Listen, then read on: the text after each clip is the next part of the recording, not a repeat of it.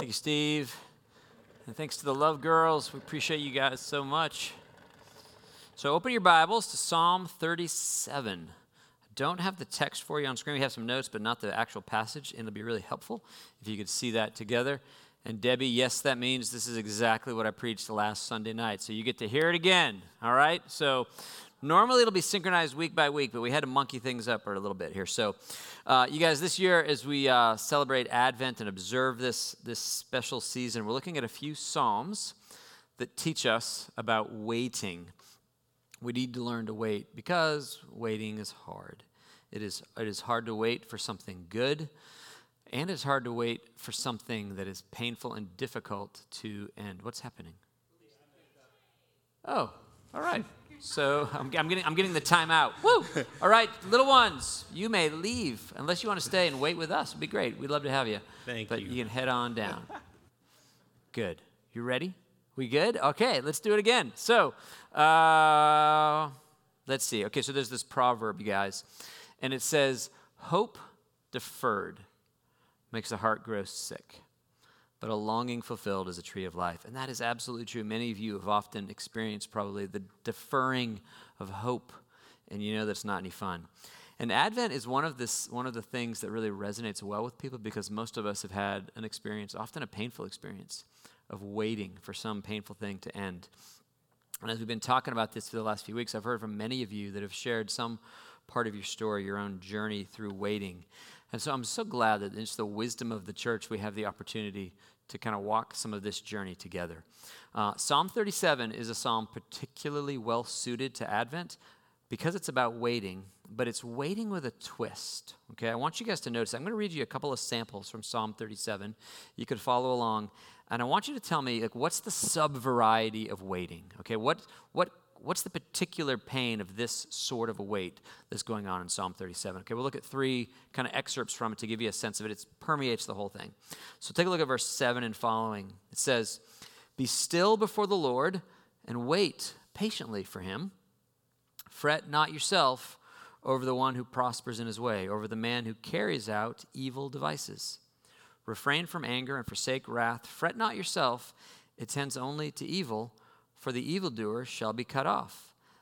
But those who wait for the Lord shall inherit the land." Okay, there's one sample. What's going on there? Here's another one, similar idea. Verse 16, "Better is the little that the righteous has than the abundance of many wicked. For the arms of the wicked shall be broken, but the Lord upholds the righteous. The Lord knows the days of the blameless, and their heritage will remain forever. They are not put to shame in evil times. In the days of famine they have abundance, but the wicked will perish. The enemies of the Lord are like the glory of the pastures. They vanish like smoke. They vanish away." Or here's one more, verse 35.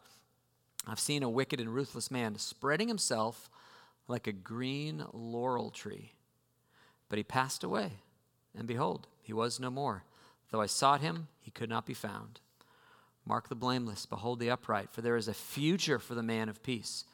But transgressors shall be altogether destroyed, and the future of the wicked shall be cut off." Okay, you guys, what's the psalm about? I know it's about waiting, but it's about waiting in what kind of an environment, what kind of a context, what kind of circumstance? What is it? Sarah Lynn, say it louder. Yes, right? Sarah Lynn said when everybody else is sinning and doing whatever they want, and it seems like it's going really well for them, right, John? Yes, bad people prospering. It's one thing to wait for good things to happen or for bad things to end. That's no fun. But it's really hard to do that when all these guys over here aren't waiting at all. Like, why are these guys getting all the good stuff now? They don't even deserve it. And I'm over here being faithful and obedient, and it's not going well for me. That's really hard. Waiting is hard. It's hard to wait when the bad guys don't have to. It's super hard. I mentioned to you guys a couple weeks ago that Psalm 1 is the gateway to the Psalms. It invites us into this great story that the Psalms are telling. And we're introduced to these two main characters, right? The first character is this righteous man, and he flourishes like a tree planted by a river. Like everything he does prospers. It's great. He loves God. He loves his word, and he flourishes. And then there's this other character, this wicked guy, and he is like chaff that the wind blows away. and he is no more. But I also warned you that the story has twists and turns, and it doesn't always look like this, right? In Psalm 37, did you notice that the bad guy is described? How is he described? Do you remember this? He's like a green tree, a laurel tree, spreading his branches. Because that's an homage, an inverted homage to Psalm 1. Because in Psalm 1, it's the good guys like the tree. But this time, what's the deal with the bad guy being the flourishing tree? This isn't what I thought the story was going to go like. Not only that, but in Psalm 37, it's the wicked who have abundance in verse 16. In Psalm 37, it's the evil one that prospers in verse 7. And so the question is, what gives? Like, what is the deal here? It is hard to wait. It is hard to suffer, doubly so when you've been obedient, when you've played by the rules, you've honored God with your decisions. And this guy over here who didn't, he's the one who's winning, right? It doesn't make any sense, right? Maybe you've seen this at work. Maybe you've seen somebody that you work with that does a crummy job, they cut corners, and they get promoted, even though you are the one who deserves the raise. Maybe you've lived your life in a way that you have been sexually pure. You have honored the Lord, and maybe you ended a relationship and you lost something that was precious to you because you wouldn't persist in a pattern of sin, while other people who are less scrupulous than you have gone on to enjoy the relationship that you have been denied. Maybe you guys have ever heard of Dietrich Bonhoeffer. Is he a familiar name to you? He was a German pastor. He was an author. And he saw the great wickedness of Hitler as he was rising, as many of his countrymen didn't. He opposed him. In fact, he even took part in a plot to assassinate him. But the plot was discovered. He was captured, imprisoned, and he was ultimately executed. Here's a remark that he made in a letter to a friend while he was in prison. He said, "A prison cell is like our situation in Advent. One waits, hopes, does this or that, ultimately negligible things, but the door is locked and can only be opened from the outside. That is how I feel just now." You guys, Psalm 37 is about wading through that. And I wonder, where does that land for you right now? Are you a party to or a witness of a great injustice where somebody played by the rules and somebody else cheated and the cheater is prospering? Where you are suffering and you are waiting while somebody less deserving, more evil, seems to have it all? Psalm 37 has lots of insights, and you could mine this thing for many more. I hope you might take some time this week to hang out in Psalm 37. I'm going to just pick one. It is the first, I think it's the chief idea, the primary idea. And though it's throughout the whole psalm, you can see it particularly vividly in these first few verses. So here's how the thing opens up. It says, "Fret not yourself because of evildoers, and be not envious of wrongdoers, for they will soon fade like the grass and wither like the green herb. Trust in the Lord, do good, dwell in the land, befriend faithfulness, delight yourself in the Lord, and he will ultimately," it's implied, "give you the desires of your heart." Guys, the big idea of this psalm is right there. And it is simply this. It is wait for the end of the story. Take the long view. The story is very often rough in the middle, but the story ends well for those who make God their refuge. I will confess to you, and I have told you this in the past, I'm not naturally suited to this. I'm just not. If I'm losing in the third inning, I think the game is over, and I have a really, really hard time seeing around the corner to the ultimate kind of prevailing. Or maybe instead of not I can't see, it's that I think I can see, and I can tell you right now, we're dead, right? And this is the way I tend to look and see this. So for me, Psalm 37 is a really helpful and a necessary corrective. I need Psalm 37. You might be like me, and you need this hope when everything looks like it's a mess. It may be that for you, current reality seems determinative, or maybe not. Maybe you've got more faith and hope and optimism than I do, and if so, game on, that's great. But I need to be reminded the present reality does not indicate the future result. It's hard for me to see it. Dave Funk is different than me. Whenever we talk about things, Dave's like, nah, it's going to be great. I'm like, bro, I think we're dead. And he's like, no, no, no. Don't give up hope, right? I need people in my life that don't give up hope, right? And Psalm 37 is all about the long view, okay? It gives us snapshot after snapshot after snapshot of the end of the game, the end of the story. Not just one picture. It's like the author of Psalm 37 has received in the mail a stack of photographs from the future. And he's like, no, no, no, look at this one. This is how the story ends. Or look at this one. This is how the story ends. Look, here's another one. This is how the story ends. Picture after picture after picture. I know it's not going well today. And I know all these bad guys are flourishing. But I got a packet of photographs from the future, and this is how the story ends. That is the central idea of Psalm 37. And in fact, far from contradicting Psalm 1 as it appears to do, it confirms it. The righteous do ultimately flourish, and the wicked do come to nothing eventually. So wait for it. I promise you it will end badly for them and beautifully for those who make God their refuge. So I went through Psalm 37, you guys, and I isolated all the snapshots. What are all the pictures of those who oppose God? Here they are in rapid order. You can go back and underline these if you want to see, kind of do a compare and contrast throughout the book. Here are the pictures. Just boom, boom, boom. They will fade like the grass, wither like the green herb, be cut off, will be no more. He will not be there. The Lord laughs at the wicked, for he sees his day is coming. A sword shall enter their own heart. Their bows shall be broken.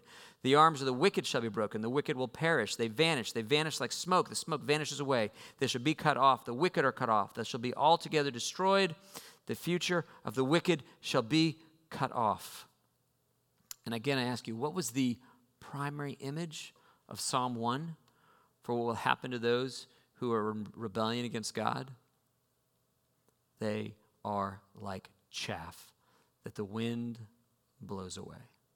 And that's what Psalm 37 says over and over and over again. Now, real quick word here because it's very strange. It will be weird and not okay for us to gloat about this. Have you ever heard the term imprecatory psalms? Do you know what imprecatory psalms are?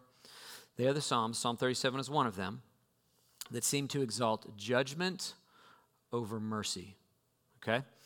Like this, and it's uncomfortable. It should make you uncomfortable because though the Bible says that mercy triumphs over judgment and we therefore love mercy, apart from his grace, we would be under judgment.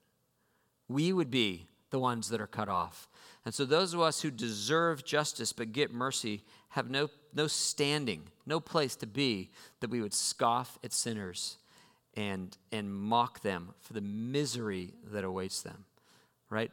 We are people who have known forgiveness. So we are to be a people who love forgiveness.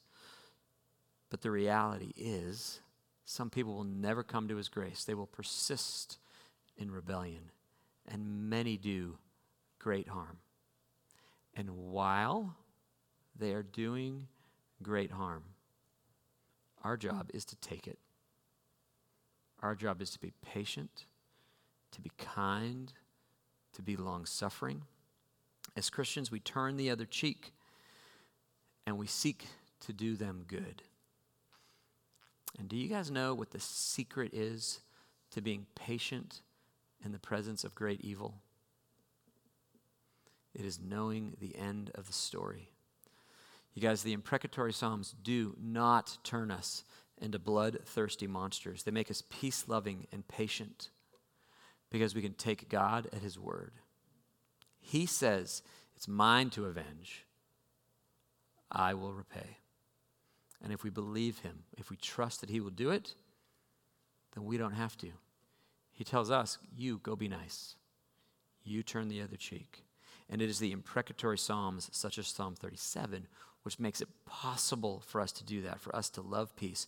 Knowing that God will be just means that I don't have to take justice into my own hands. And that's really good news because I'm not that smart. I'm not as smart as I think I am, and neither are you. I saw a TV show once. It was kind of a Twilight Zone ripoff kind of thing where it drop people into these scenarios of some weird situation, kind of play it out. In one episode, there was a woman who was brutally assaulted and violated and just deeply traumatized by this assault that she suffered. And her husband went to pick her up. I think she was at a police station making a report, and she was just shaken and broken. And he was just horrified at all that she had endured. And as they were driving home, she saw the man who had assaulted her. And she cried out, "That's him, that's the guy." And he's like, "Well, are you sure?" "Of course I'm sure. How could I not be sure? That's him." And the husband's like, He pulls the car over to the side of the road, and he just parks it. And he gets out, and he follows this man into a parking deck, follows her upstairs, up to the top level of this deck where they're all alone, and he kills him with his own two hands. And he renders justice. And he leaves his body between two cars, and he walks back down, and he gets in the car with his wife, knowing that he has made her safe. Her assailant has been killed. And as they continue to drive home, she says, "That's him, that's the man. That's him, that's the man." And he is ashen. Because we're not as smart as we think we are. And justice has not been left in our hands. We wait, and we wait patiently, and we trust the Lord to bring about the right thing in his good timing, with his wisdom and his omniscience. Those aren't the only snapshots. They're snapshots of what happens to those that persist in rebellion. But there's also a set for those who are in him. And you guys, it's an entirely different future. You need to see these pictures. You need these snapshots.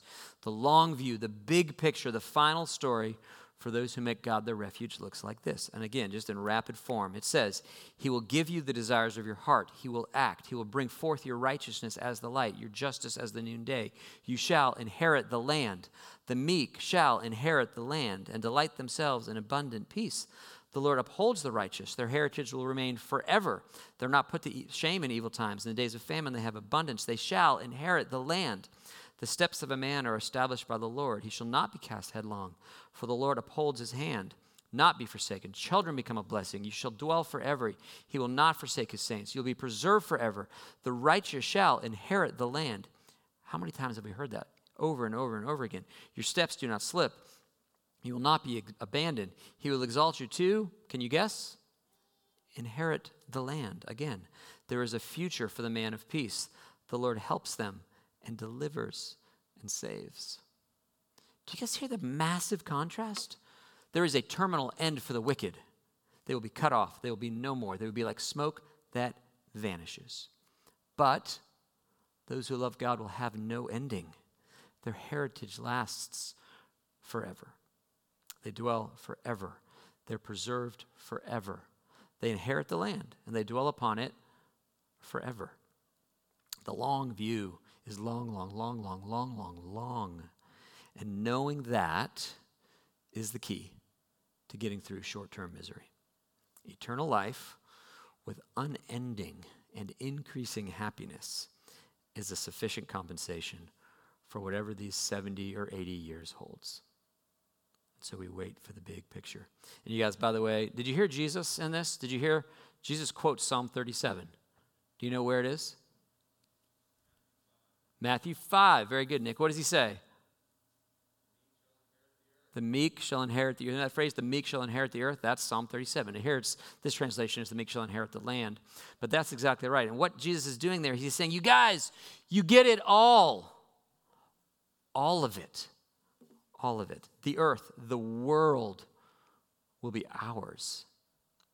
You may have to suffer now, but exceptional happiness is coming. So wait for it, because when the happiness comes, it's never going to stop.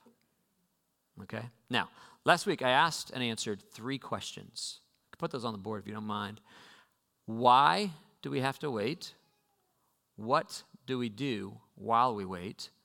And how do we bear it? Like, how do we get through this? And I offered 3 answers, which I still think are true, but I'm going to answer it again in completely different ways. But first of all, let's review. According to last week, why do we have to wait? What did I tell you last week? Why do we wait? Why is this in the providence of God, his plan? Do you remember? Say it louder. I don't know if you said. Growth in the waiting. Yeah, we're formed in the waiting. Something is happening that can't happen when we get everything we want. I wish it could. That'd be great, but it can't. And so we're formed in the waiting. Number 2, what do we do in the midst of it? Do you remember? What do we do while we wait? Say it. We lament, right? We do complain. We should lament, right? We lament. We go to God in hope, right? And we lament. And then what helps us bear it, you guys? How do we get through it?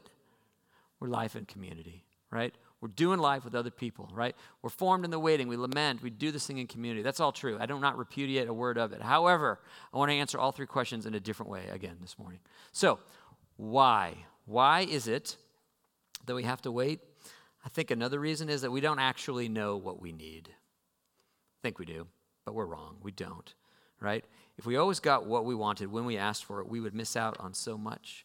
And when I was in that painful situation that I talked about a couple weeks ago, I couldn't see the future, and I didn't know the things I needed. I didn't know what needed to happen in my life to prepare me for it, certainly not the more distant future. And all I wanted at the time was just to go back to the way things used to be. But God doesn't bring us backward. He brings us forward. And so we don't know what we need. And so we need to have the humility to say, Lord, I really would do this differently, but maybe you have a plan or a purpose that I just can't see right now. That's first. I didn't know what the future holds. I didn't know the purpose for the things that I'm suffering. And so we trust him and we wait. Number two, what do we do while we wait? We draw near to him. Do you guys know what Kelly thinks was the best time in our marriage? She thinks it was those days of enormous darkness for me. Now, was it because she is sadistic? It's not. Not at all. It's because in those months, a couple of years, I needed her. And I appreciated her. And I was drawn to her. She was so well suited to meet me in my sorrow and fear. And she was so optimistic, so cheerful and hopeful and courageous and patient that I was in love. Right? I love Kelly. I'm a fortunate man. I've married a woman who meets the abundance of my needs with kindness and grace and generosity in 1,000 different ways. But in that particular time, I was really in love. She was a balm to my soul, my wounds. She was a great comfort, and I loved her. And I wasn't snippy about the house being messy, right? I didn't care. I just didn't care because I was grateful for her love to me. And I think that God knows that when life is hard, it makes us want to draw near to him, just like I drew near to Kelly. And I think he knows that when everything is great, we can get a little bit snippy about the house being messy, or whatever that looks like. We do not appreciate him as much as we ought to. Well, final question is, how do we bear it? And I think when it comes to bearing great pain, the tears of Jesus are a great help to us here. You guys, he wept when his friend Lazarus died. And on the eve of his own crucifixion, he entered into Jerusalem, and he should have been thinking about himself and the misery that awaited him. He saw the city, he saw her destruction that was coming, and he sobbed. And he weeps over your sorrow. He is not indifferent to your grief. He cares about the things that pain you. Lewis captures this in The Magician's Nephew, one of the magnificent stories in the Chronicles of Narnia. I'm rereading those right now for probably the 6th time. And one of my favorite scenes is when Diggory has this interview with Aslan. Diggory is a small boy. His mom is sick. In fact, she is dying. And he desperately wants to help her. The great preoccupation of his life is to see his mom be well. But Diggory's been given a mission to undo a great harm that he caused. He had brought a witch into Narnia on the day of her birth, this great source of evil. And Aslan has tasked him to do something to limit that wickedness. And here's the conversation, Diggory's encounter with Aslan. Yes, said Diggory. He had, for some idea, a wild idea of saying, well, I'll try to help you if you promise to help my mother. But he realized in time that the lion was not the sort of person that one could try to make bargains with. But when he had said yes to his mission, he thought of his mother, and he thought of the great hopes he had, and how they were all dying away. And a lump came into his throat and tears in his eyes, and he blurted out, "But please, please, can't you give me something that will cure Mother?" Up till then, he'd been looking at the lion's great feet and the huge claws on them. But now in his despair, he looked up at its face. And what he saw surprised him as much as anything in his whole life, for the tawny face was bent down near his own.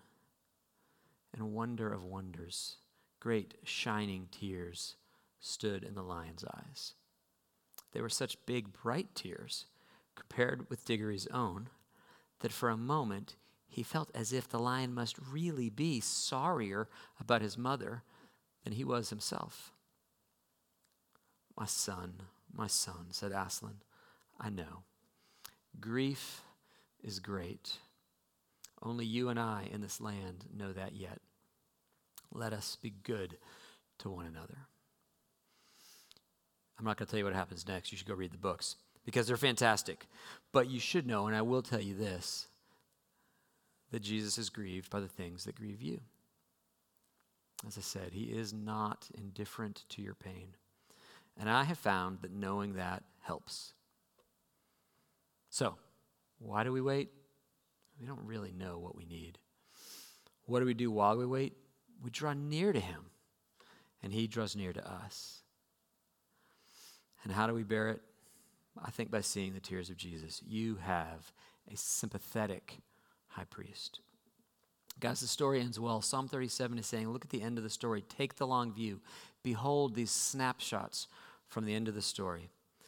Do not envy the wicked, for it will not go well with them. And though you may be losing in the third, you are going to win the game. So be in hope. All right? Lord Jesus, we love you because you are the one who wrote the story. You are the one where our hope is. And Lord, I pray for these here right now that are wading through some injustice. Would you give them grace and patience to wait? And Lord, I pray that you might even fill their hearts with compassion, that they might see the dreadful, miserable end of those who are in rebellion to you. And not only would that assuage their longing for justice, but it would fill them with mercy. And that we would be a people who love our enemies, who do good to those who harm us, that we entrust all judgment to you, that we would be a people that are agents of your mercy and your love and your kindness, because we're so overwhelmed by the kindness that you have showed us. We love you. Amen.